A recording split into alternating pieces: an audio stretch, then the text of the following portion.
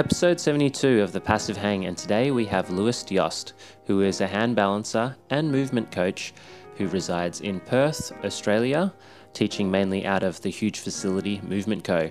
I've connected with Lewis a couple of times at the previous Gains in the Ghetto workshop, and I was really excited to invite him here on the podcast because despite his young age, I was really astounded both at his ability to display unbelievable hand balancing feats, but also his ability to explain and to teach not only hand balancing, but a range of other topics which I was exposed to at those workshops.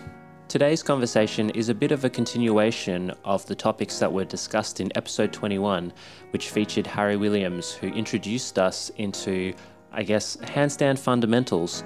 And here we go deeper into the topic of hand balancing, covering what to do when going past the straight, straddle and tuck shapes, talking about shape shifting, head positions, handstand walking, dynamic entries, and then also touching on some press work as well. I hope you guys enjoy this one. There's a lot of value out there, especially for all those intermediate practitioners out there working on their hand balancing. You guys are going to enjoy this one, as did I. We're going to get started. Here we go.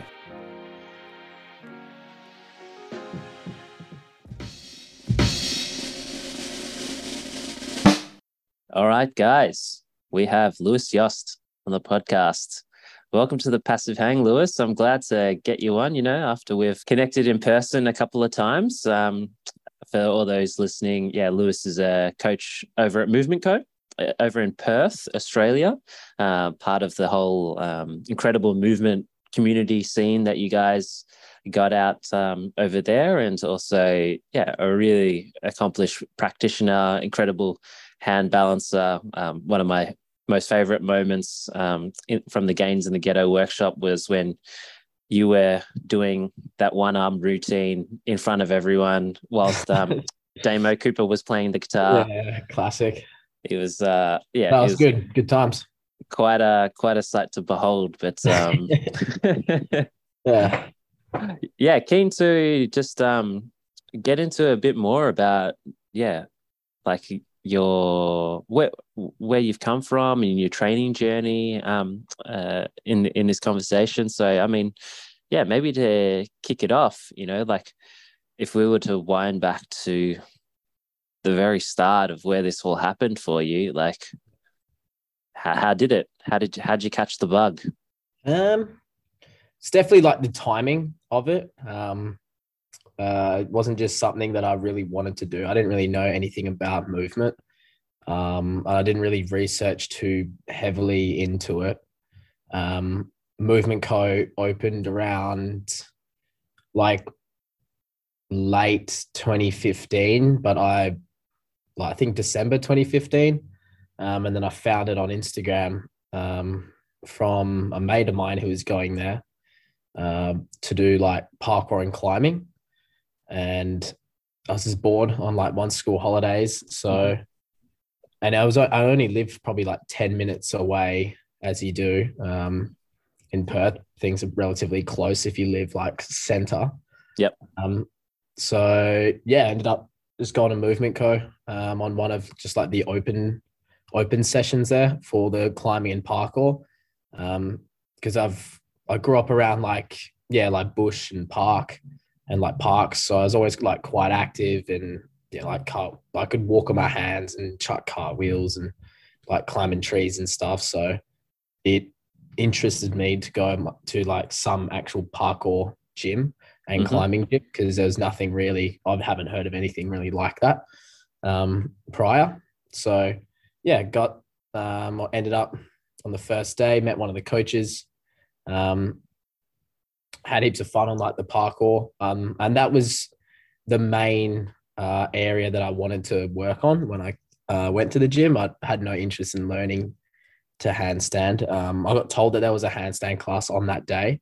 And I thought because I could walk on my hands that counts as a handstand. That surely classifies as one. So I just assumed I had one, but I was interested to go to that class just to see what it was like. Being curious enough to do it.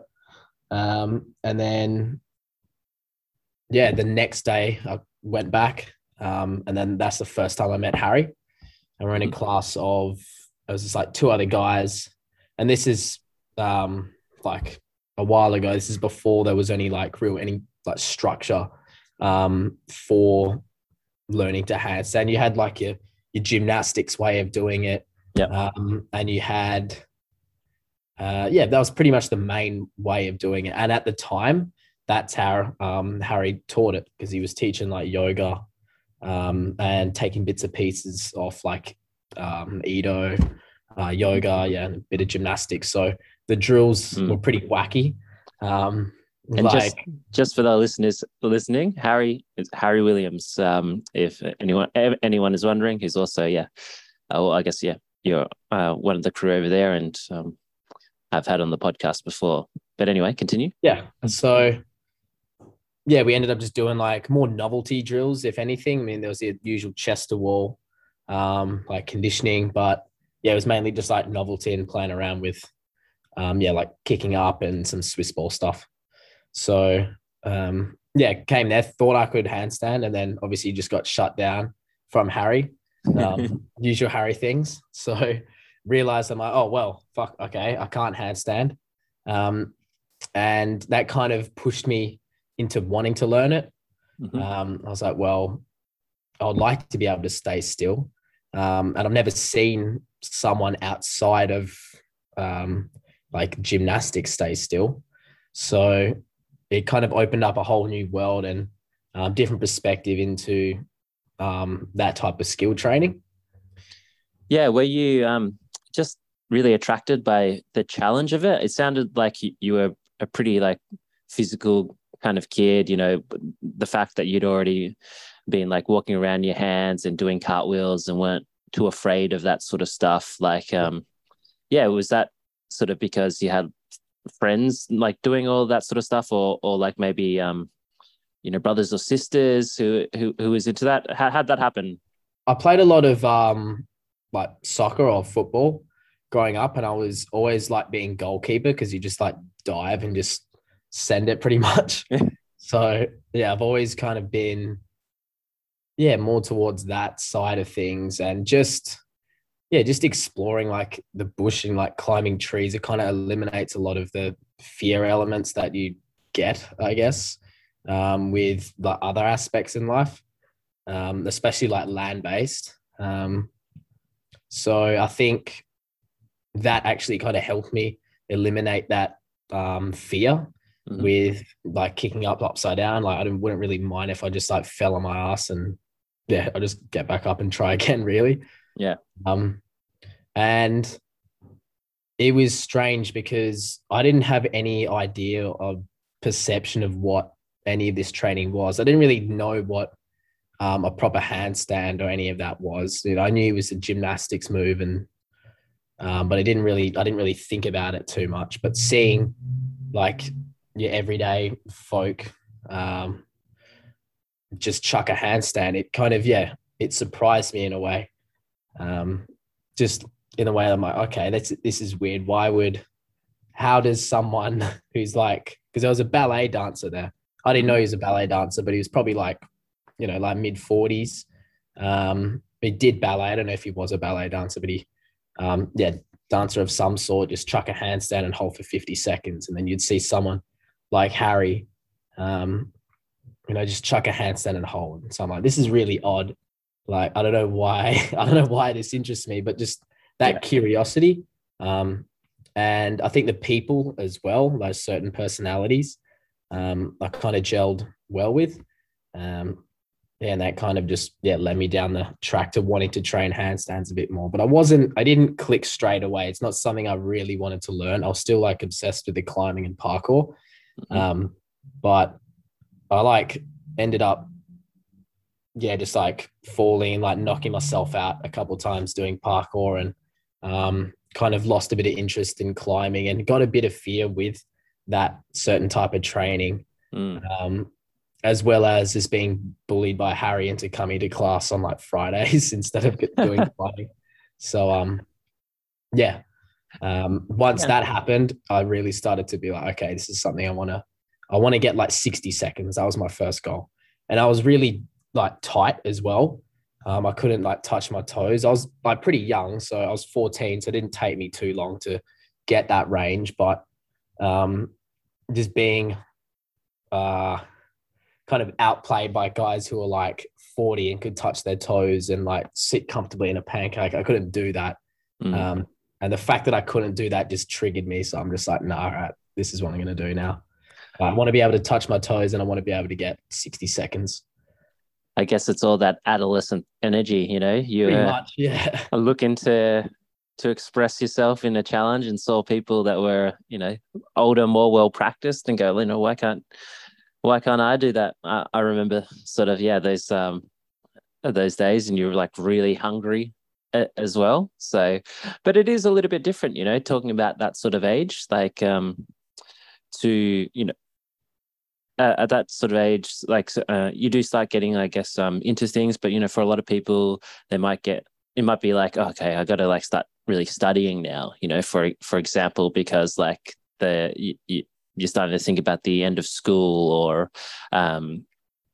like for yourself, yeah. Was it just was there something more that just sort of drove you to keep on coming back to movement at that age? I injured myself playing like football or like soccer, and I injured my knee and I couldn't play for ages. And I think that was just from like, yeah, just overdoing it and playing like too much soccer. And I had like patella problems, like they didn't track right. So I couldn't play for like a year. And I kind of like lost interest in that. So I wanted like something new and a different challenge. And I was like, because I had that year off, I was like eager to do something and like had heaps of, you know, energy and motivation to do it. So that paired with like a supportive community like Movement Co, where you get like different, you know, age groups, different walks of life, I think that really was a good recipe for, yeah, progressing and just wanting to get the skill. Yeah, where would you say, like, were you pretty consistent from the very start, or were you sort of was there a certain point where you're kind of like, okay, now I'm going to get a bit serious, you know, start like handstanding this many times a week? And I didn't really think about too much of it. I just kind of did it off when I felt like it, really. Like I used to just walk around. I was still obsessed with walking on my hands, but it was like scorpion. So I'm like, okay, I can't balance it straight yet, but I'll try to straighten my line and walk. So I used to just walk around the house just every now and then, like, in the handstand. And I used to stretch quite a lot as well. Like before school, I used to stretch, and more just to build like I don't know, just to discipline myself, really. I don't know why I kind of thought like that, but yeah, ended up stretching a lot before school and after school, like at the gym, as well as doing those classes. But I never was like, all right, today I'm going to be doing, you know, like an hour session. It was like, okay, I'll rock up to class. I've done a bit of stretching today, and that just kind of kept kind of like a snowball effect, I guess.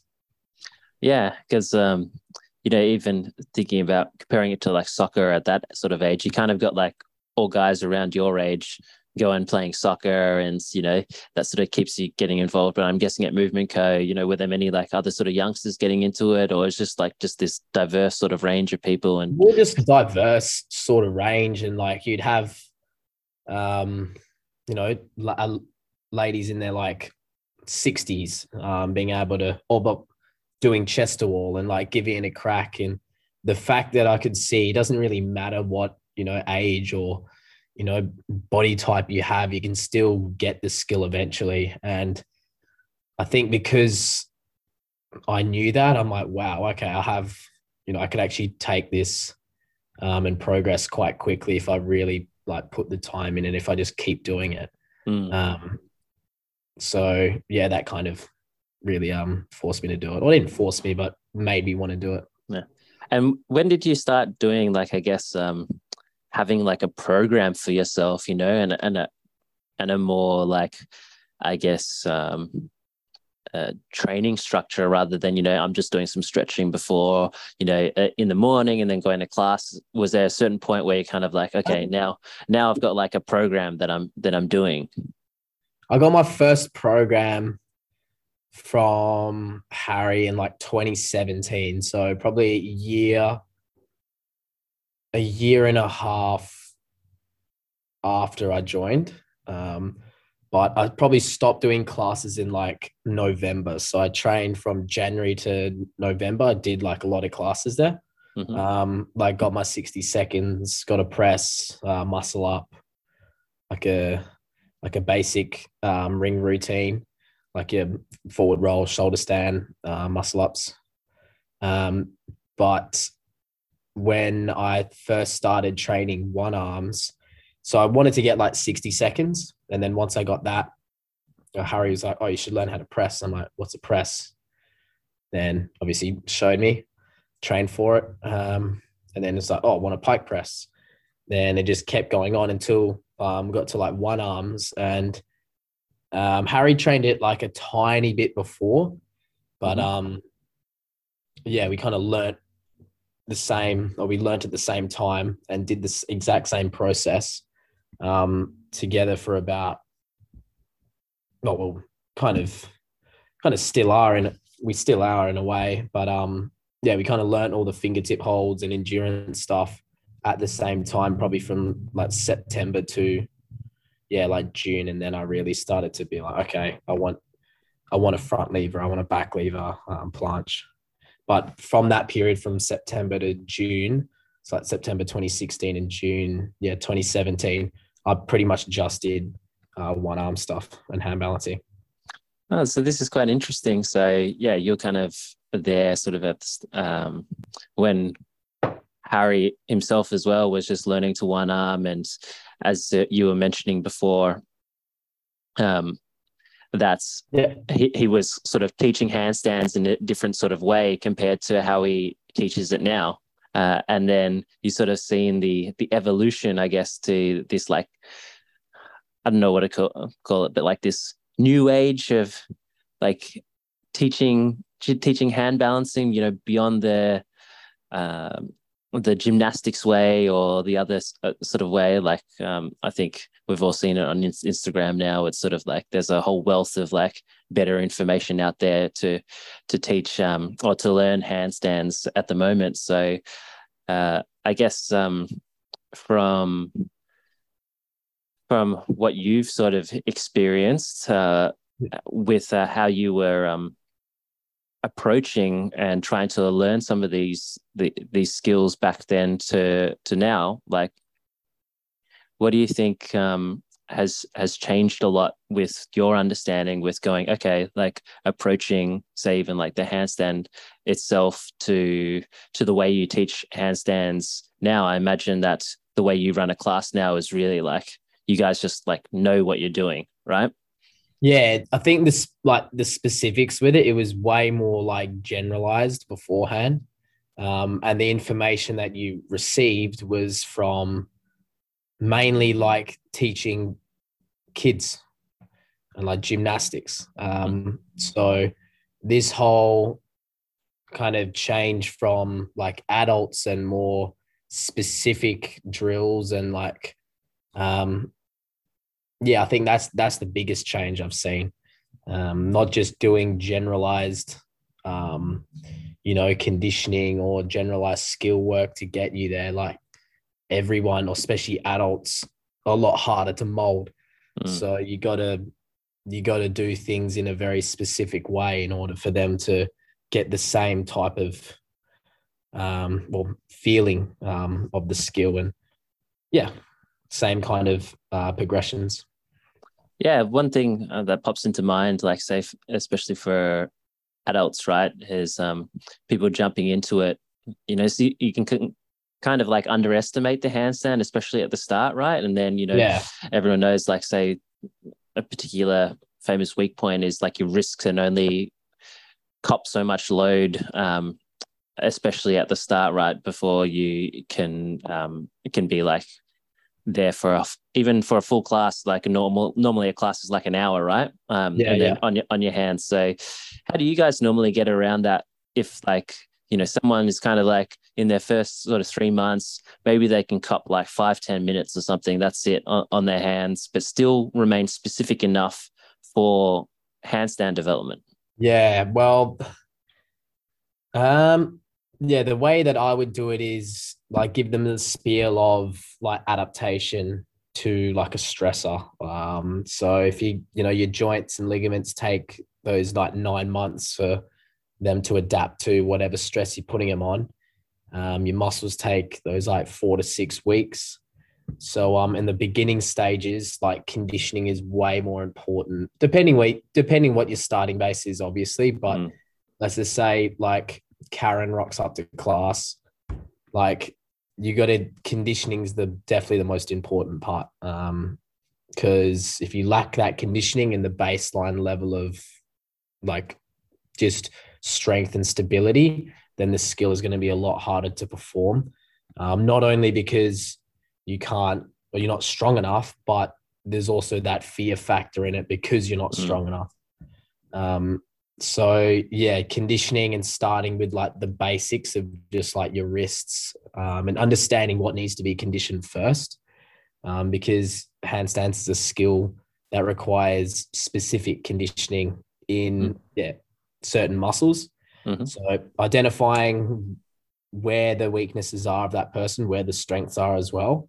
And yeah, just like real high volume, but low intensity. So like, your heel raises or palm raises getting into the habit of consistently, working on your conditioning. So I would say first thing for your handstands is working on your wrists. They're not a full weight bearing joint, and then probably never will be.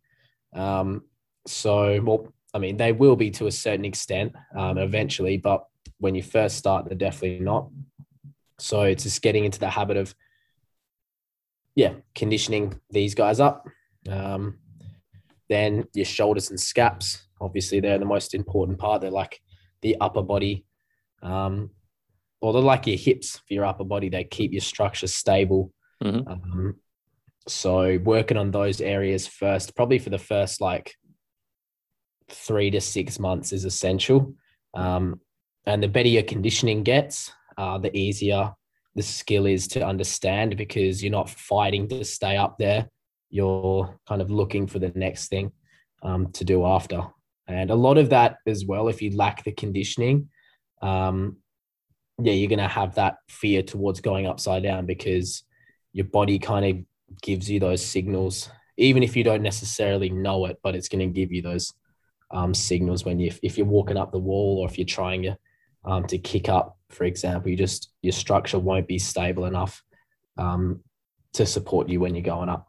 If you start from like baseline. Mm.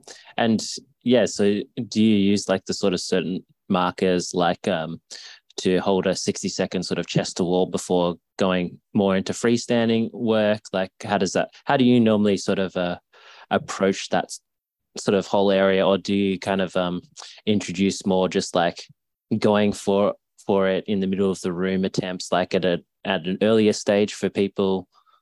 It's going to differ from person to person. Like depend if you're like really militant, you don't need as much play to get to progress. But if depending what your priorities are and where you want to take your training, um, you still need that element of like play in it as well because you need that novelty to kind of keep the fire going. Otherwise, you're just going to Mm. get bored. There's only so many palm raises you can do before you're like, bro, why can't I do heel pulls? Like, Yeah. so it really depends on the person. But I would say if you have like 30 seconds for rounds in your chest to wall, like 30 to 60 seconds for rounds in chest to wall, in a like good position, not like hanging off your shoulders or like dumping all the weight into your spine and chest, then I would say you're probably ready for heel pulls or you're probably strong enough to be able to kick up and do your sets of heel pulls. But if you're bailing out at 20 to 30 seconds and you're not able to maintain that for rounds, then you probably just need to spend the first 3 to 6 months just getting stronger. Mm.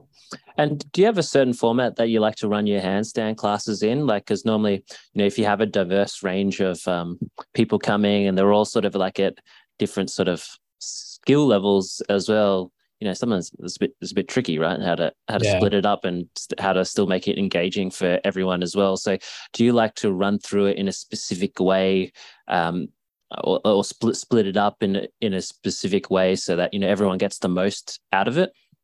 Yeah, so a lot of the more advanced people, like the ones that are working on the press or like working on shapes, they're like regulars, really. And if they're not regulars, they'll join in with the regulars because they're obviously more suited towards that. Or like not the regulars, but I mean like, the people that have been coming for like years. So obviously get them together because they've known each other for so long, and they're there for that. They're there to train, obviously, but they're also there for that social aspect of it, and just to work with one another as well. So I'll get them. Everyone joins in on the warm up. There's like a general warm up. Might do a few like partner games, and then everyone warms the wrists up at the same time, all together. Then we'll do. At the moment, currently, and it changes. So at the moment, I've been doing, the regulars will spot one another, and I do rounds of like back to back. So either alignment work, like those stick drills. You got your body line stick drills, and the chest to wall. But for those that don't necessarily, you don't need to do face down body line or back or like normal body line. If you already have freestanding, I just don't see the point of that. Your shape's going to evolve over time if you do drills like, tuck, for example. You don't need more stick drills. But so for those people that don't necessarily need it, like the guys that can do 30, 60 seconds, I'll get them to spot each other, or I'll just get them to kick up at the same time as the people doing chest to wall or stick drills. And then they'll switch over. So those that do freestanding stuff, they'll do specific stretching or just a general stretch like Jefferson's or couch stretch or whatever. Stretching that relates to handstand. So more like shoulder flexion or like forward folding. And then for like the beginners, I'll do, like your stick drills and your chest to wall. And that's done pretty much all together. And then after those 3 rounds, you'll split off into whatever you're working on. So the like OGs, they'll go to like, whatever they're working on. I'll write them up a specific program depending on who's there. And then because they don't really need too much guidance, they can just come up to me and just ask. And then, I'll spend like, I don't know, 5 minutes or so just like going through that. But I'll generally work with those beginners or the guys that are still on the wall for most of their class. And those guys can just come and grab me whenever there's like a gap. Yeah, it's nice. It's sort of like, for the people who know what they're doing, they can sort of self-organize and just come to you to consult whenever they need the help. And you're kind of, more there for the energy and training with someone as well. Because, for a lot of, like myself included, a lot of handstands just at home by myself all the time. So, if I had a movement code, it'd be awesome, just to change it up. And I felt that, the gains in the Ghetto Workshop as well. Like afterwards, you're like so locked in, you're like, oh, I think just training with other people, just lifts you up. And you can still learn a lot from that. Like adults learn mainly from observation. So, you're still getting stuff out of that session, and especially because there's such a wide variety of people, you can pick up on things, or just have different ideas of, oh, that's how you do it instead of, that way, or that person's doing it differently to, that person. Yeah. I want to hear you just expand a little bit more about this whole use of, the body line drills, and how you mentioned, like after a certain point, you're just better just working on the handstand straight itself, because, I think the body line drills are a classic one where, like I did it myself, for You more can than get stuck on it for ages, eh? yeah, more than a few phases as well, and they can turn into a grind as well. But I don't Yeah, know. they I don't never know. get easier. They're always shit. Like that's the bad thing. Like you don't know if you're like, man, this is still hard. Should I still be doing this? It's good for understanding like the tension needed in order to keep the body as one piece, because at the beginning, it's hard to calibrate yourself. You don't know how to calibrate yourself in and keeping and understanding how to keep the body as one piece. It's a lot easier to figure out where you are in space and how to move your structure in space, compared to if you're like two separate pieces, you're always fighting against one another. So for beginners, I didn't really use bodyline as well when I first started. There wasn't like a real like proper system for it. I mean, there was, but it's obviously it was a lot more generalized. So I did stuff more like hollow body and core conditioning instead of like alignment work. But yeah, anyway. But yeah, bodyline, just understanding how to connect your lower body to the upper body, staying active and staying as one piece is, I would say, essential when you're first starting out as a beginner. And it's good to like, especially drills like face down bodyline. It builds a lot of active range and in your shoulders, especially in your traps. And when you first start out, generally speaking, you're a lot stronger in the chest than you are in the traps. So if we can understand how to take the weight out of the chest and in towards the traps, it takes the load out of the chest and kind of evens it out. So we're not just dumping straight away. And if you dump a lot of the weight into the chest, you obviously, the rest of the body's going to follow as well. So you might dump more weight into the spine. So understanding the tension is important. Not to have the perfect straight line, but just to calibrate yourself in a way that evens out the tension and makes it a bit more efficient, I guess.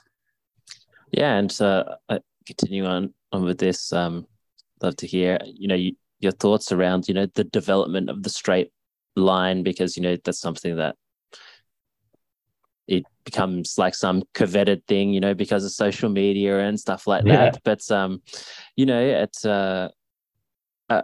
I guess in the usual development for people, when do you think that starts becoming like maybe a good place to focus like your study on? Because I've heard you guys mention that, and I think we know, like, doing a straight line makes it harder as well. So it can actually like maybe hold you back at the start if you fixate on it too much. But yeah, just keen to hear you expand a bit more about that area and how you sort of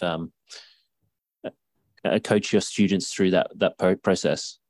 So yes, the line obviously, it's going to evolve over time. I think of it almost like, a clock. It like starts at the chest, and then you slowly start to work your way back. The more advanced you get. So you level 1, planche banana stand in the chest, dump the weight into the spine. You got that arched shape, and you're mainly doing like overbalance work, heavy on the fingers, heavy on more like this overbalance part of the hand. Again, this is generalizing here, but over time, once you develop a basic understanding of how to use these guys, it makes it even easier to understand how to calibrate yourself upside down. You're not just going off for like luck every now and then. You have a bit more awareness of how to keep the body as one piece, because you've just done enough reps to stay up long enough. And if you'd want to move on from there, which most people do, because why would you want to have a trash shape. Like it doesn't make sense. And you need to your shape needs to change in order to move on to other skills. Like you can't do a tuck unless you have a really good planche. You can't have a tuck if you're dumping all the weight into the chest. Well, you're not going to have a good looking tuck. Yeah, or it's just some like elevated weird planche thing.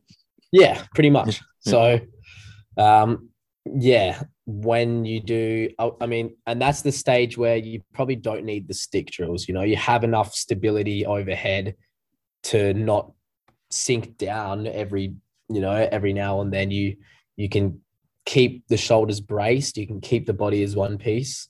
Yeah, you don't need to be doing stick drills. So stuff like just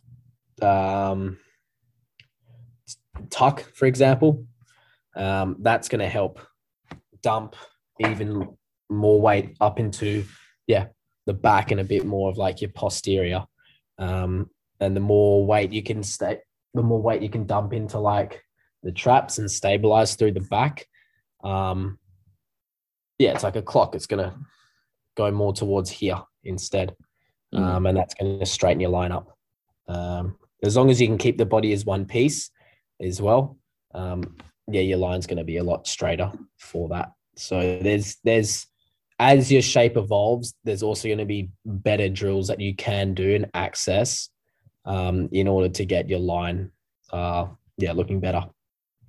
Yeah, I think this whole relationship between the chest and the traps is something that I didn't really come to appreciate until I actually, met you guys and started speaking to you guys to understand. And I think it's quite an interesting one because, I was kind of like stuck in the planche sort of chest dominant sort of way until I got more of an appreciation for it. Like for me, I think that the tuck became something that was like an important tool. But I did pair it with still like a lot of the stick drills or even like a lot of the trap 3 raises or like other sort of ones to help improve that. So that's still like something that you kind of like pair it together, like other than just the tuck, like maybe like there's definitely other ways to go about it for sure.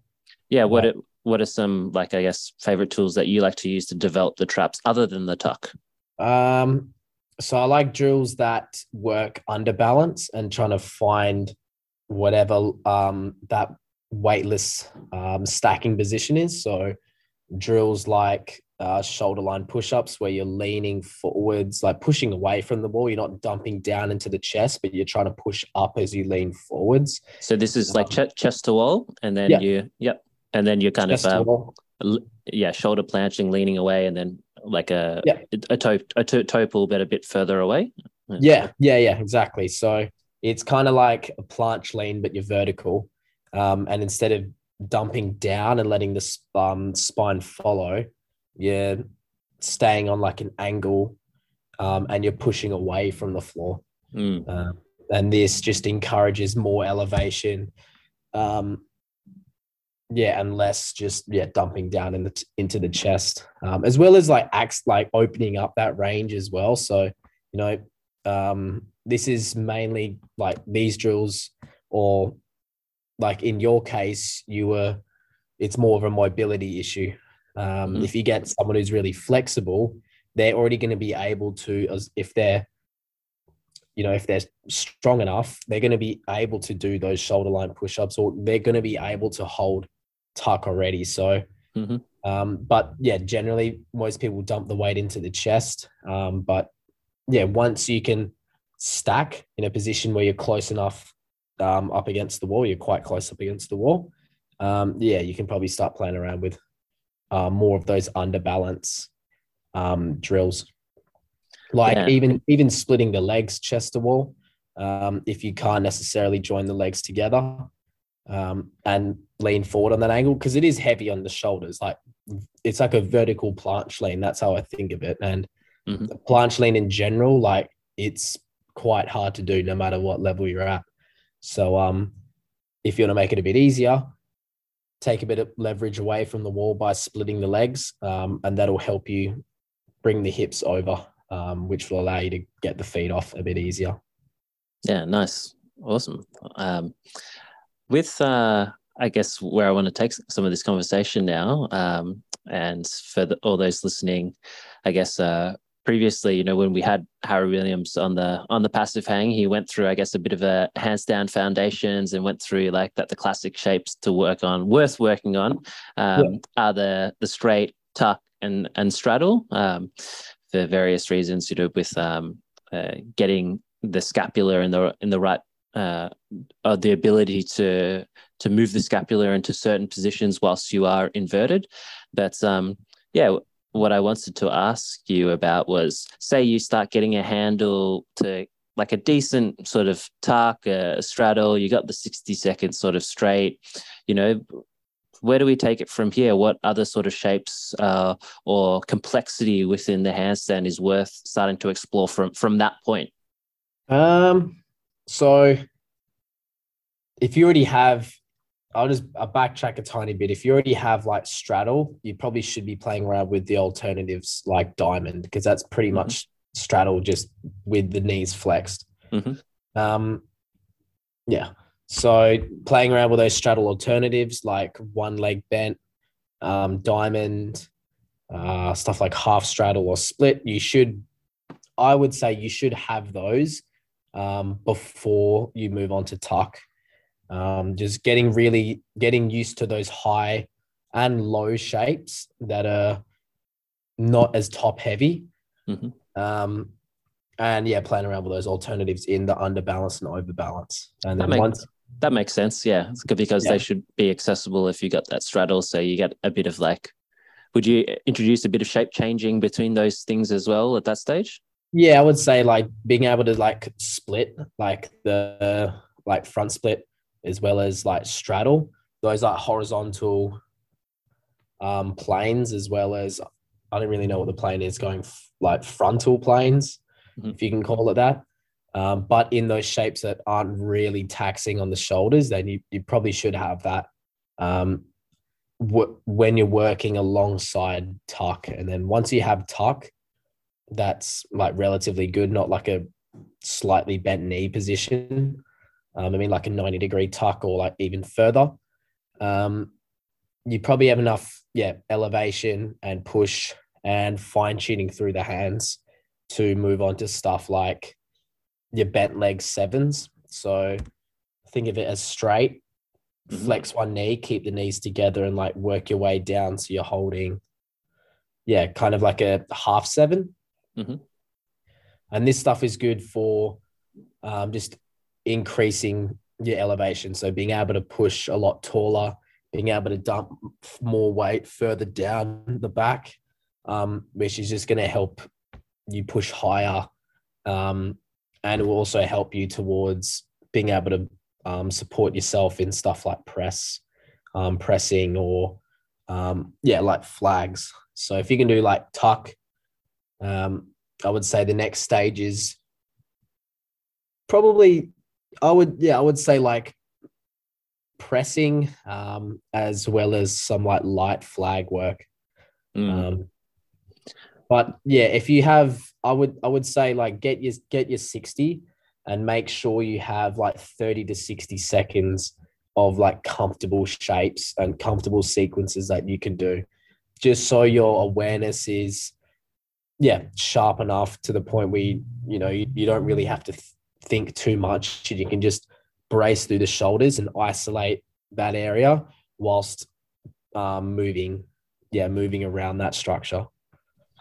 Yeah, I think it's always quite interesting when you start going and start playing around with shapes. Like I know for me, it became this like new world where you're suddenly getting so frustrated again because you can't figure out how to just like, you can hold like that 60 seconds, but then now when you're trying to do shapes, it just like drops down to like, I don't know, 20, 30 seconds, depending on the shape. Yeah. And for me, it was like any transition where I had to like pass through the tuck, especially, was just so taxing that like it would just every time where I would have to go through that shape. And even now, like, I'd struggle with that. So definitely like a point for me to work on, but it does change it versus just holding that static position and setting yourself right there versus like going to it Actually from moving. a different shape and then into it. Yeah, I would say working on your straight to tuck. That's going to help you keep the shoulders, really braced, and understanding or just learning how to not just dump down as you stand up. Kind of working on those transitions that don't really work well. So I can see versus if you were to just go down, tuck the knees in, and keep the shoulders solid. So working on your straight to tucks as well as straddle to tucks. Those are probably the next thing that you should work on if you're doing static tuck holds already. Straddle to tuck, I would say, is a pretty good transition. As long, and it kind of helps you understand being in the kind of deeper position in the hips, so more of a flexed position. Depending your straddle as well, like you can only get away with so much flexion through your lumbar if your straddle's not as wide. Where you won't be able to flex the lumbar if your straddle isn't too wide, or if you can flex the lumbar and your straddle's not wide, you're gonna have to have quite strong shoulders. But I would say when people are working on stuff like pressing, straddle to tuck is a good go-to transition because it helps you understand how to keep your shoulders stacked whilst moving in and out of that flexion in your lumbar spine. And obviously you need to be flexed in your lumbar in order to stay compressed for when you're in that bottom part of a straddle press. Yeah, I guess it is also like going from the straddles to tuck, the change in the shoulder position as well. You're really training like that transition from going from being more chest dominant to being more trap dominant, and then back again as well, and pushing and elevating those shoulders. And that's definitely my weak point. And so I know probably for a lot of people out there listening would be the same. Yeah, whilst keeping the shoulders braced as well. It's understanding how to isolate one area and move the other one. But it's really minuscule, like the chest versus the shoulders, they're not too far apart. So kind of getting the body used to moving in those areas more automatically is going to help you understand how to move through more advanced movements later down the track, like pressing, because you start off elevating and you're in the chest, and then you move more into the back as you bring your hips up. So it is a useful transition to help you understand what things need to be switched on in more advanced skills. And one drill that you guys took us through in the last Ghetto workshop is this one where you kind of just moving your legs around anywhere really, and almost like trying to let go of any sort of like notion of shapes or like even tension within the legs, and just trying to see when wherever they go. And I really enjoyed that as well. Is that something that you also like give or get people to actively like do consistently, or was that more of just a playtime exploratory thing? What do you see the value with like sort of just that open chaos in the handstand? Sometimes I see on Instagram as well, people just kicking their legs around everywhere. What are your views on that? I would say it's more of like the creative element for it, and more of like a play element, but it also tests tests you in a more of a creative way, I guess. It's not just like your stereotypical diamond straddle. It's seeing what you can get away with as little tension as possible, and what areas can you keep on while switching the rest off. So it's good if you have that base, and it's more of the creative and the exploration part of it, I guess. Yeah, because now even how you've like re-talked about, I guess, some of those particular transitions, like to the tuck as well. I notice, thinking about me when I play with some of these, just like more chaos and I guess inverted expressive elements. Like I also kind of always dump just into the chest and then get lazy with that, and so then it's hard to it I guess I'm not Yep. working on just specifically sometimes my weaknesses, which is just like those tuck transitions, which would potentially give me more freedom with trying to play around with all these different handstand shapes. Yeah. And it's also good to think, okay, tuck is, well, straddle's quite chest dominant. How can I make this um, less chest dominant, or how can I make this more chest dominant while still being upside down? So Mm. it's good to, yeah, just a good to play around with instead of just your usual warm up as well. So how can I flag but keep, my shoulders in the exact same position? What happens if I dump a bit more? Or what happens if I bend the knee and dump a bit more weight down into the flag? What happens to my shoulders as I do this? So it's good to, find out your own body in a way, to find out and navigate through um, your strengths and weaknesses throughout the body. And do you see like a lot of value with maybe just building up even longer endurance holds in the straight handstand, like once you reach that 60 seconds? Or yeah, what do you think? Um, I would say endurance is still like important, but you don't need to have 5 minutes. And you don't need to work towards 5 minutes to be able to one arm, for example. You got to be realistic, and you got to prioritize what skills you actually want. And I think people get caught up in the fact that, I need like 5 minutes, when in reality, we're not making an act and we're not Russian or Chinese. Yeah, you're just like, you want to work towards a one arm. You're going to be there for, maybe 90 seconds max if you're doing fingertip holds.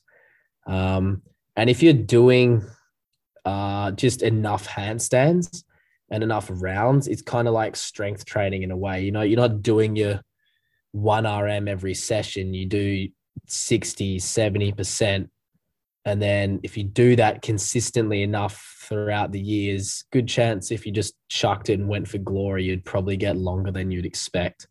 Um, I would say what's more beneficial is probably, getting to like 90 seconds, 2 minutes, especially if you want to learn to one arm.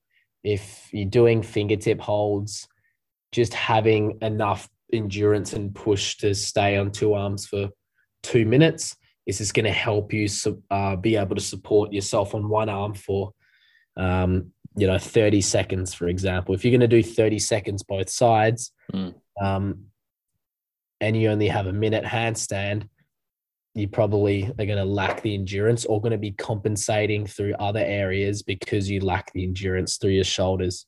So like 2 minutes, I would say, is your max. What you're probably better off doing once you can get like 90 seconds, most goes, is moving on to like head position 2 and 3, because what that does is takes that kind of vision element out of it. You don't know how to correct. You can't see your corrections through the hands as much. And vision is a really important part of handstands, obviously. And I think of head position kind of like handstanding with your eyes closed. So you're basing your balance purely off feel, instead of where's the weight through the hands. Yeah, I want It to. makes you a lot sharper through the hands, and it makes you, base your balance purely off feel and what the rest of the body's doing. Yeah, what's your method in terms of like introducing these head positions and head position changes? Do you just get people just working, just freestanding, starting to change it to different head positions, or do you go back to the wall with different head positions? Yeah, I How do would you? say Yeah. the hardest part of head position work, especially if you're doing head position work, you should already be balancing. Yeah, I mean, you could use it in different aspects, but yeah, if you have like 30 or if you have like 60 seconds, just neutral head position, I would say going back to the wall and working on, just heel pulling off into head position 2, for example. That's one way of doing it. The hardest part, I reckon, of head position work is that transition, and isolating just the movement of your head. Because whatever the neck does, your spine often follows. And if you're so reliant on just looking in that same spot, and you were to move the head, the spine is going to follow, and the shoulders will like drop down into like that overbalance position most of the time, or underbalance position most of the time. So you could work it on, like heel to wall and heel pulling your way off. You can do it in like tuck, chest to wall, and looking at the knees. And you can also just get used to doing it freestanding, but not going to head position 2 or head position 3, scaling the movement of your head that's best suited to wherever you're at. If you can still balance and slightly move the head, give it another crack and see if you can go to that same spot, or see if you can go a bit further than that. So there's different ways to approach it, but I would say a mixture of just scaling it to whatever level you're at freestanding, and doing the proper head position 2 and 3 up against the wall, would be 2 ways. I would say head position 3 sometimes is often like easier, just because that's if you find that position. Head position 2, I often found like you can get quite distracted if you're just looking out, especially if you're in like a gym, and there's a lot, or if you're like outside, for example, there's a lot of stuff going on. It's hard to like clock off, versus if you just like look at your feet and there's like a roof there. So so there's so many different ways to approach it, but yeah, a mixture of scaling it, freestanding, and just doing the actual skill up against the wall. Well, so I'll just clarify. So head position 1, obviously, like just looking at the floor. Head position 2 is like you're just looking behind you. Yeah. And then head three is like you're looking at your toes or the roof. Yeah. Yeah. I would say head position 1 and 2, like you can get used to bringing your, and you can do this in tuck, because I feel like it stacks you in a good position, but bringing like your ears in line with your bicep, and just shifting the head, but still looking directly down from where you're at, is probably a good place to start, because that's going to shift your shoulders in a position that's more suited to head position work, because your shoulders do change, but you got to do it in a way that is controlled, and still allows you to stay up. But head position 1, you kind of more forwards. Head position 2, you're like stacked directly on top. Head position 3, you tend to be shifted more in towards like more of a like slanted open position. So bringing the ears in line with the bicep is a good place to start. If you still want to balance, but shift the shoulders into more of a position best suited for different head positions. And when do you like it, introducing this work? Is that also just after the 60 seconds, along with all the shape changes? That's a good time. It really it depends, man. I didn't do any head position work, but I could one arm, and I had like 30 seconds one arm, but couldn't chin to chest. However, like it's good if you have a solid 2-arm base and those foundations are like solid, because there's going to be gaps in your practice further down the track, and it's just annoying having to go back to like 2-arm drills if you're already doing 1-arm drills. But if you're like willing to do that, then I wouldn't. It's not necessary, but it does help you. Yeah. But I would say like probably if you have, like 60, if you have like a 60-30 second shapes comfortably, you already have like presses, like a straddle, like maybe a pike. You have flags. Those things are more important to me than looking, or changing the head position. Like I would much rather have a straddle press, a pike press, like a negative stolder, like it shapes comfortably than just a change in head position. Yeah, I guess so. It's like one of these, you can achieve quite a lot without having it, but then Yeah. I guess it might come to a certain point where you either get interested in it or it sort of like exposes you in a balanced type of way where you go, okay, like actually I should work on that. But Yeah, it's it not makes you a lot necessary. sharper. It makes you a lot sharper to balance through the hands. So if you can do head position, three, or if you can do head position three, for example, for 30 seconds in straight, and you were to go back to neutral, it is a lot easier to balance because your vision's back. And you're in a position that's more comfortable for you. So those transitions will be even sharper, and moving in and out of shapes will be even sharper. So if you're already pretty sharp moving in those positions and you already have a comfortable two arm, like if you want to make it even sharper and better, play around with head position work. Yeah, because sometimes I see you guys even with the crazy sort of head nods where you're just going back and forth from 1 to 3, like really, really quick. Yeah. So it's a good way to warm up, and it's a good indicator to see how your balance is on the day as well, because that's kind of like the next level of sharpness and fine tuning. So I would say like head position. Yeah, it's that next level of fine tuning. And I use it as a good indicator to see how my sessions are going. If I can do head nods quite comfortably, good chance that my balance is sharp on the day. Yeah, I guess this is a side adjunct, which is like if you are having like a sort of harder to balance day, things aren't coming snappier to you at say like you're doing the head nods and you're kind of falling out of it. How do you use that information then if you notice yourself that it's like, okay, things aren't coming so quickly to me today? Like, do you just keep on just plowing on with your session or extend your session? Like, what do you do? I'll still do the session, but there's a point where you have to throw in the towel if it's like just not working for you. But I'll just be stubborn enough to continue and just grind through my session. Yeah.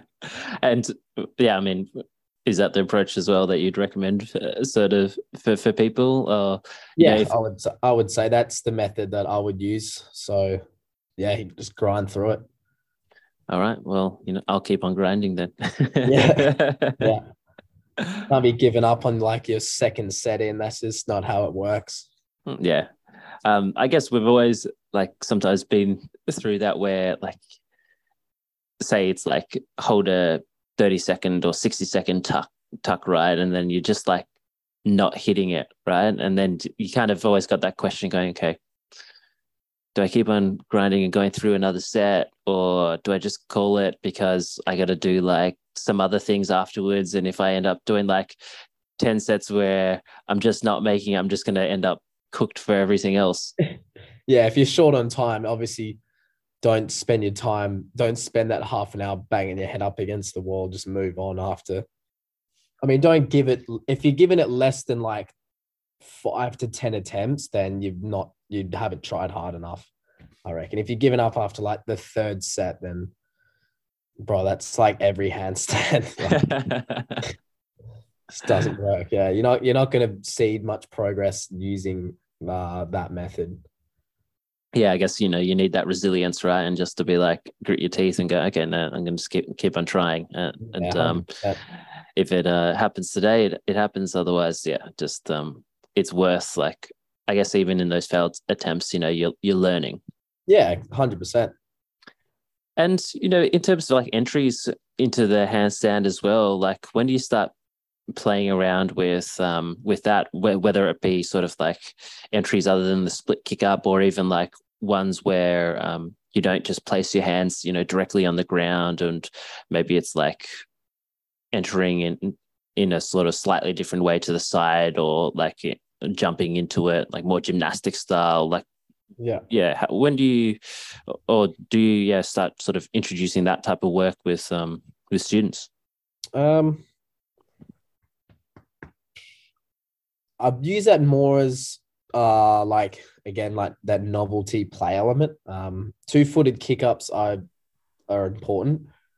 Just learning how to brace the shoulders whilst all the hips dumped like all of a sudden onto your shoulders is just good to have. It means your shoulders are strong enough to brace that impact. Split leg, it's more of like a gradual impact onto the shoulders, but learning how to keep them braced whilst all those hips go from, or when you go from 0 to 100 is important. But besides that, like this is where those like 10 attempts comes in handy. If you're doing cartwheel entries, or if you're doing more of the hands elevated on like a box or something, use that time, or don't be so kind of systematic in that approach. Know that it's going to take you more than like a couple goes to get it. Don't really do it as sets and reps, just trial and error and learn through failure, really. Like I wouldn't necessarily program someone doing cartwheel entries like 2 reps. And if you do 2 attempts, move on. Set a timer, get your phone out or something, or just try in general, and see where you went wrong. Yeah, nice. So it's more, like this is like your, you know how to handstand now. Now it's time to explore, see what sort of like learnings you can get by just trying that, and on different surfaces or heights, or like if you're going to cartwheel into it as well, and what sensations you can pick up on to get you into the position. Yeah, that should be something that you have a handstand, you're walking around in the streets, like I'm going to chuck a cartwheel. Like your handstand should be at that level of confidence. I would say, if you want to move on. But the one time that I have used kick-ups as conditioning is when I did a workshop with Andrei Bolarenko like a couple of years ago. It's probably like 5 years ago now, thinking about it. But I did a workshop with him, and we did just like tons of kick-ups from you were like kneeling down, kind of like hands already on the floor, like shins and knees are on the floor, and you'd go from that position and just like kick up into tuck as many times as you can for a certain amount, for like a certain time frame. That would be taxing.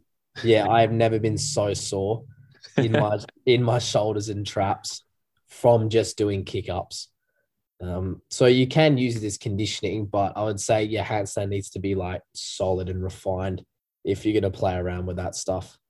And some people can, like, I know a few people that are actually better, especially people that can balance in those low shapes like straddle, but just can't join the legs together. A lot of those people probably find 2-footed kick-ups a bit easier to understand, just because they're used to balancing in those low shapes. But often those people have played around a lot with their handstand, instead of just being a bit more militant with it.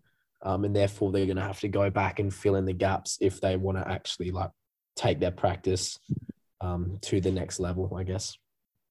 Yeah, interesting. And interesting that Andrei Bodarenko also, uses that way of method of conditioning as well. Because I mean, anytime where you kind of do like over like 5 entries, even if it's split kick ups into the handstand, like it is pretty taxing, right? Like when you're just like kicking up that weekend. My spine just did not spine anymore. And you mentioned it back at the very start, handstand walking was something that you already could do before you got, I guess, into the art of hand balancing. But, talking, I guess, now with your perspective now, having developed it through all these years, like, yeah, what role do you sort of see like walking on the hands and other than holding like a static position in this whole field? I would say it's probably like good fear practice. And also, yeah, that play element as well. Like I had the handstand. I didn't have a straight handstand, but I could walk on my hands. And I think coming from that base, I didn't have so much fear going into learning to kick up and hold a straight position. I wasn't worried about if I was to kick up and someone's not spotting me, that I'll just like fall down and proper like fall down. So yeah, it's good like fear practice. But if you come from a background where you like hold just that straight position, taking one hand in front of the other can be a bit daunting at times, or just it can be just different because you lack that awareness. So I would say the main use for that would be like fear practice as well as a bit of conditioning as well. Like at the end of a session, instead of doing like wall walks or shoulder taps, you can just 100-mile handstand sprint. 100 meter. I mean, you can go for 100 miles, proper David Goggins on your hands, but no, you can 100 meter, like, I don't know, 50 meter instead of doing shoulder tap. 100 meters sounds pretty long to me. Give it a crack, Fayon. All right, I gotta try it now. That you laid down. Imagine kids sports carnival, just like on the hands. I guess natural progression for all these two arm shapes is, there's always like the one arm handstand, which is lurking, as the natural sort of thing to start exploring. So what are the markers that you normally look for a person before you start introducing some one arm work? Are there certain ones, or again, if it's dependent on certain body types as well, if there's any insight or how you modify it there for people as well? Definitely a press you need before for learning to one arm. Just a stable enough structure through your scaps and shoulders to support your whole body shifting over to one side. So if you're quite bendy, although you might be able to shift the hips over and pop up onto the fingers, you're going to be balancing a lot through your hips, which again, you still can learn to one arm, but you're going to have to go back and fill the gaps in later if you want to progress onto other things. So it's this conditioning element again that we need in those specific areas to perform the skill in a way that's going to allow us to move on to other skills. So I would say like decent flags, just learning how to isolate the hips, moving side to side. You need a press just for that extra bit of like scap elevation and just like raw pushing power. A tuck and a 7 definitely help. I'd say work your way towards 7.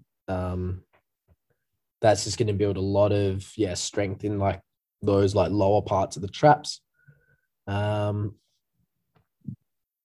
would pretty much be those main markers, I would say. And not even like doing fingertip holds for long amounts of time, freestanding, spending a bit of time doing your one arms up against the wall, similar to how you do your normal two arms. Mm-hmm. And if you're going to do it freestanding, maybe just get used to shifting a bit of the weight onto the fingers for a split second, just to get used to the pathway of the movement instead of just like popping up onto the fingers and being like in a skewed position and thinking you're in that stacked position. So like work on refinement up against the wall, and work on like the pathway and the feel. A bit more away from the wall, but don't go for so much endurance at the beginning. Yeah, it's freestanding. kind of like if you're just like raw pushing power and strength sorted, then that gives you that capacity where you don't have to worry too much about those elements and just work more on the actual skill element of the one arm handstand. Yeah, 100%. I see it a lot with um like your person that goes to the circus handstand class every now and then. Their form is perfect, their alignment's perfect, but as soon as they move out of that, their margin of error is like tiny. So Mm. if you just develop the endurance and just like that raw, pushing power, um, I think it's easier to understand how to balance. You just got to figure out where or what your shape is. And that is a lot shorter process, in my opinion, than building the strength and conditioning to building that strength and conditioning. Building the strength and conditioning takes, and but yeah, depending who you are, but it's a lot longer process than if you already have that, finding what shape best suits you. Mm-hmm. And, having walked down this whole like one arm handstand path as well, maybe are there what is some of maybe the biggest takeaways that you took from that journey that maybe might be helpful for someone who's just starting on this journey at the moment? Um, I've it is an incredibly time consuming skill. So if you lack the time right now for it and you just can't prioritize at least half an hour to an hour a day on it, then I mean, you can gradually work there, but know that the process is going to take a lot longer. And the process is already really long. So be realistic with your goals. If you see a one arm on Instagram and you're like, this is sick, I'm going to do it, get the idea in your head that it's not twice as long to get. It is like 100 times as long to get. There's so many more elements in it. And it's even more inconsistent than a two arm when you first start learning. So yeah, if you don't have the time, I would say don't bother with the skill. Focus either on being more creative in your two arms or working on like power moves in your two arms, like handstand push-ups or presses or stoulders, whatnot. But if you do and you want to pursue it and you want to make that your main priority, small increments of progress each session. And that's not like balance time. That could be like purely basing it off feel of the same amount of reps. So, this feels a bit easier than last time, or I'm a bit lighter on 5 fingers than I was, yesterday or last week or last month. Try to find those really specific small increments of progress instead of like the big picture or like the end goal. Yeah, and I guess it's like viewing it as a wider field of just instead of just that specific skill of the one arm handstand, but if you just think about hand balancing as a whole, as we've sort of just covered before, there's so many different ways that you can just keep on fine tuning on all these different aspects that will help with all this one arm handstand work if you so go towards it. But maybe it might not look sometimes so specific to like actually doing like a one arm handstand, like straddle flag, but it will contribute to it. Yeah. And just on this topic of I guess quickly touching on presses, because I guess this is like another one of those like skills where when you first see it, I mean, at least for me, it was like first time I saw straddle press, it was like, holy shit, I want to do that. Like I didn't know something like that could work that way. But yeah, you mentioned sort of like that you start introducing press work. Was it during that stage where someone's working on the tuck or they've reached a certain level of the tuck? Yeah. I would say like if you can balance tuck, not if you're learning tuck like chest to wall, but if you're starting to balance tuck, even if it's not 90 degrees necessarily, but if you can balance in a bit of a lower top heavy shape, then yeah, you're probably ready to do something press work. Your shoulders are stable enough to withstand a bit more loading going forwards. And with press work, do you normally like get people just to do it in the same session with all the other sort of handstand work, or is it like sort of separated out as more like, because it's a more strength based thing that's like in a different sort of session? Yeah, what do you think?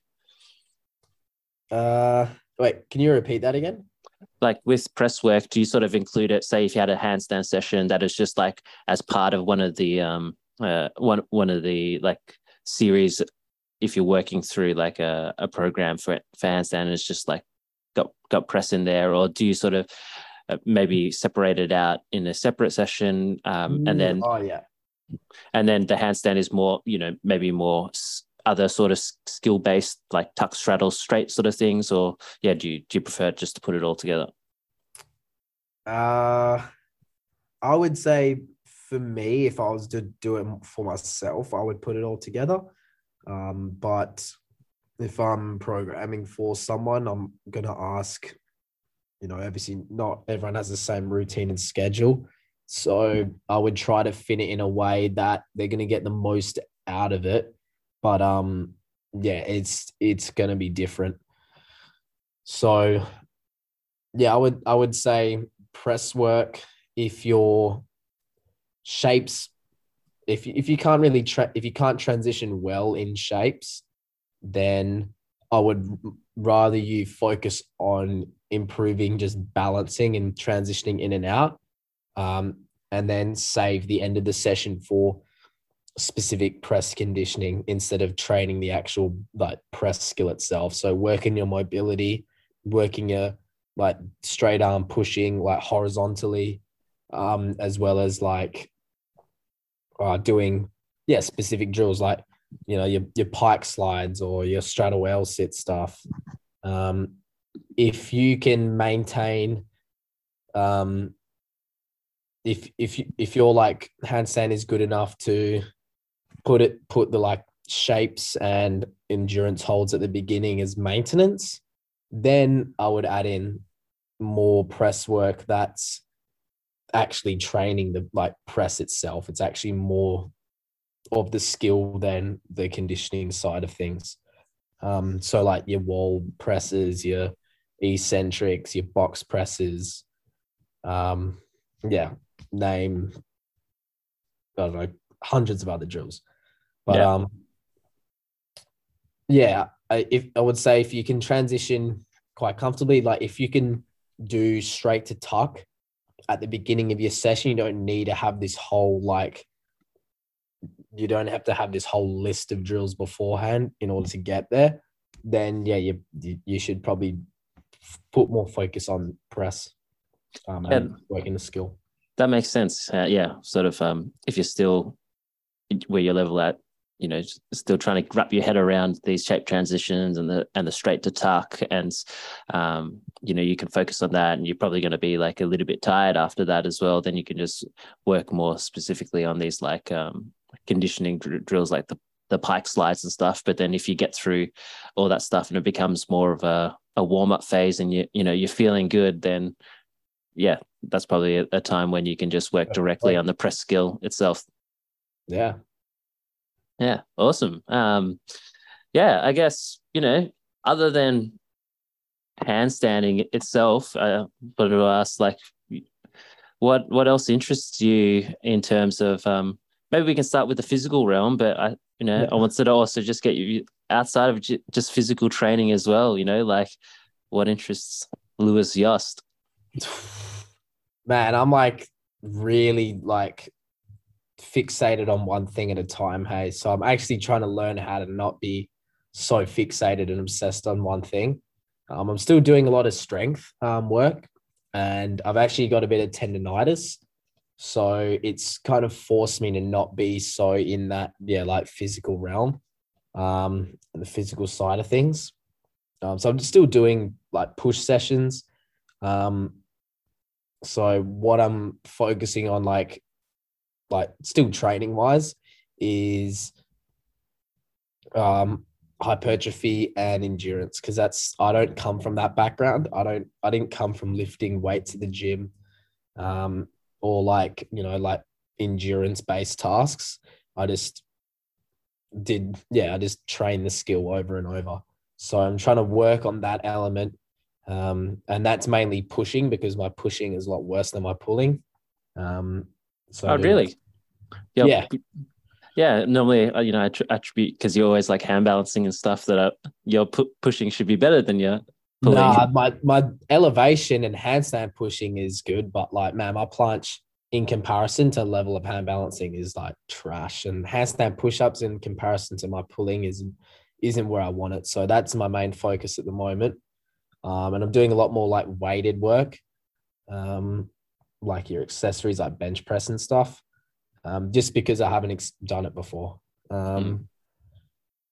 But I'm also trying to not be in that, so like that physical realm so much.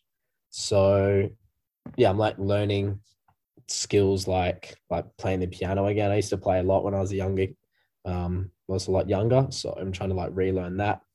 Um, and just probably just being more social as well. Like not being so like obsessed with getting better, and staring at the floor for like hours a day. I mean, I could net do it really, but like I'd end up with shit like tendonitis and like, yeah, like injuries that I shouldn't really be getting. I can balance on my hands, but I'm trying to like balance the rest of my life out. Yeah. Currently. Nice. And what sort of piano do you play? Oh man, nothing impressive. Like, I'm like, just I can read. I can't read music. I used to be able to, but at the moment I'm like learning a bit more of the theory again, just so I can actually like read like sheets. I know all the chords, and like I can't really link the chords, but I know them individually. But it's just like relearning how to actually like read music again. Yeah, But I awesome. like the jazz side of things, like um yeah, the more like jazz and like blues type of piano. I don't really like the classical stuff. Like it's good, but it's jazz and like blues, you can kind of just like improv and do whatever. So classical, it's more just like you need to read the sheets of music, and you need to like, it's not so free for all. And do you find like sort of that focus that you're able to channel into the physical practice and handstands, is that transferring with the same sort of level of intensity with the piano? Nah, not as much. Not as much. I'm trying not to. Um, I'm trying to just like do it more for the fun Mm. of it, I guess. And that's what I did with the handstands at the beginning, and it still is really fun for me.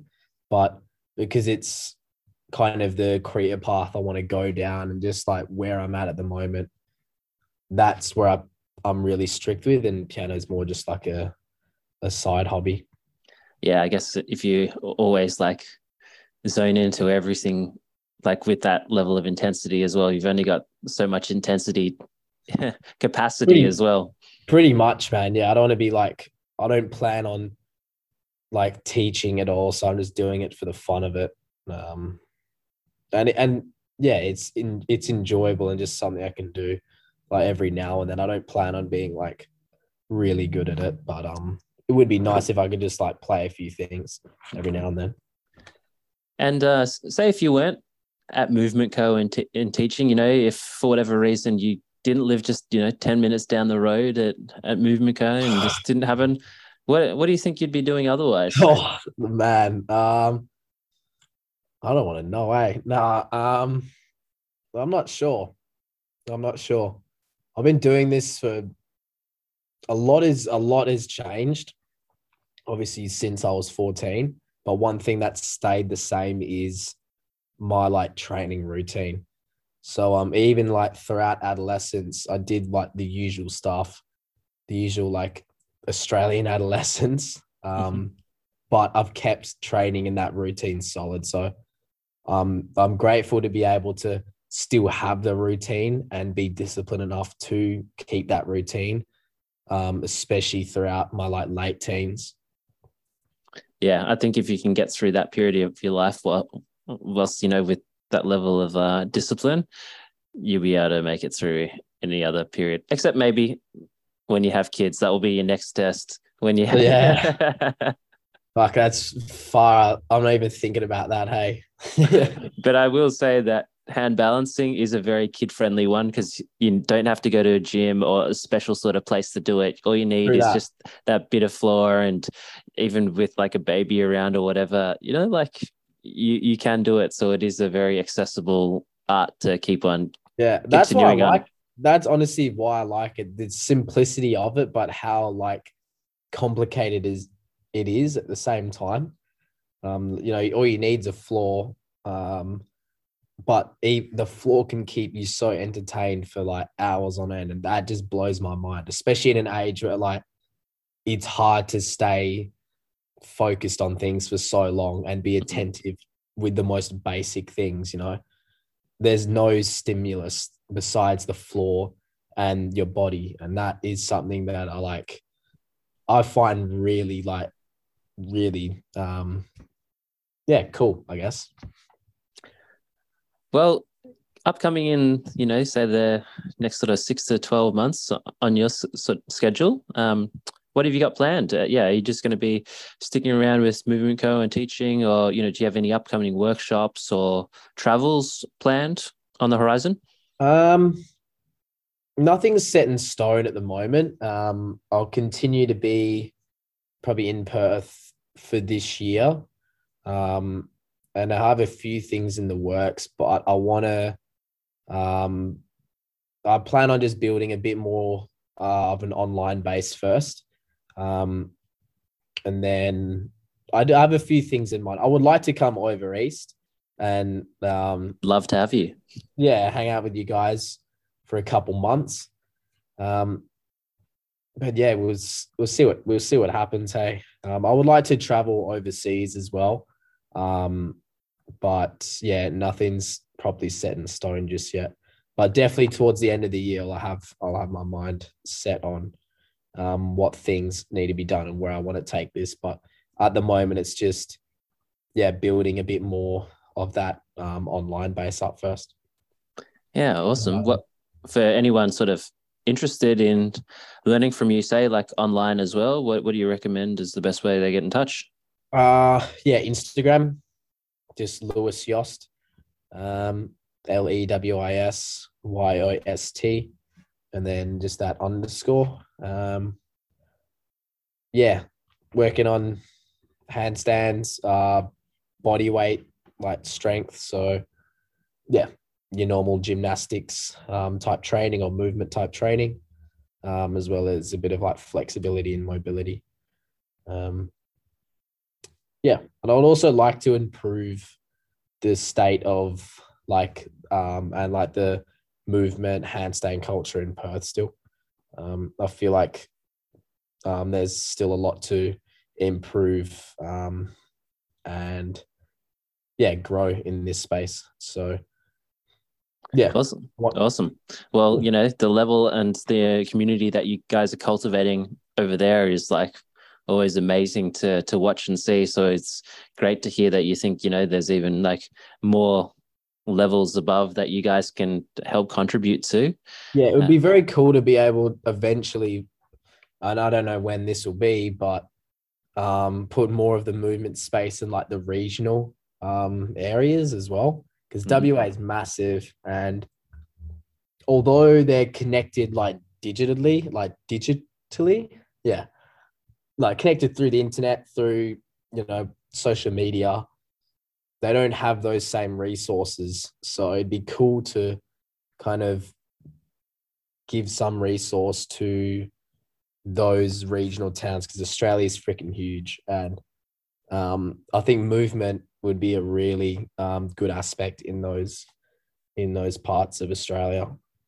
Yeah, definitely. I feel you, and for the ways that you guys are teaching it, really high quality education as well. I think so many people will benefit as well. So, I think that's for anyone listening as well, if they're interested in online coaching, after being a part of some of your instruction with the previous sort of workshops, I can, I know you guys have got like a really solid sense around like a good process and how to individualize that to people as well. So really appreciate you coming on to share all these thoughts around, I guess, advancing the handstand practice. Have me found.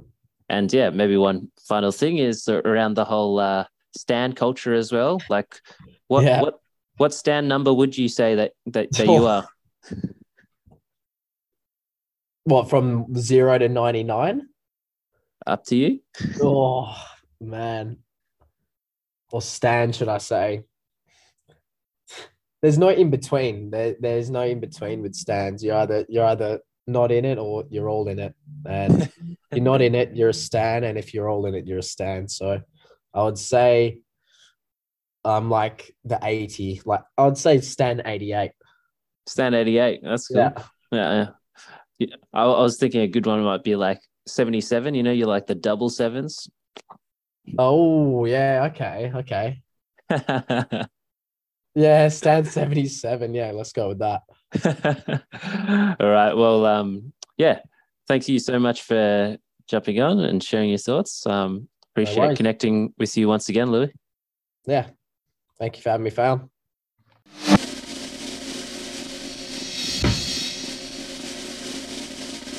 Episode 72 is a wrap. Thanks to Lewis for jumping on the podcast. It'd be great to get him on once again. I always learn a lot when I speak with him, and I can't wait to the next opportunity to practice and to meet with him in person once again.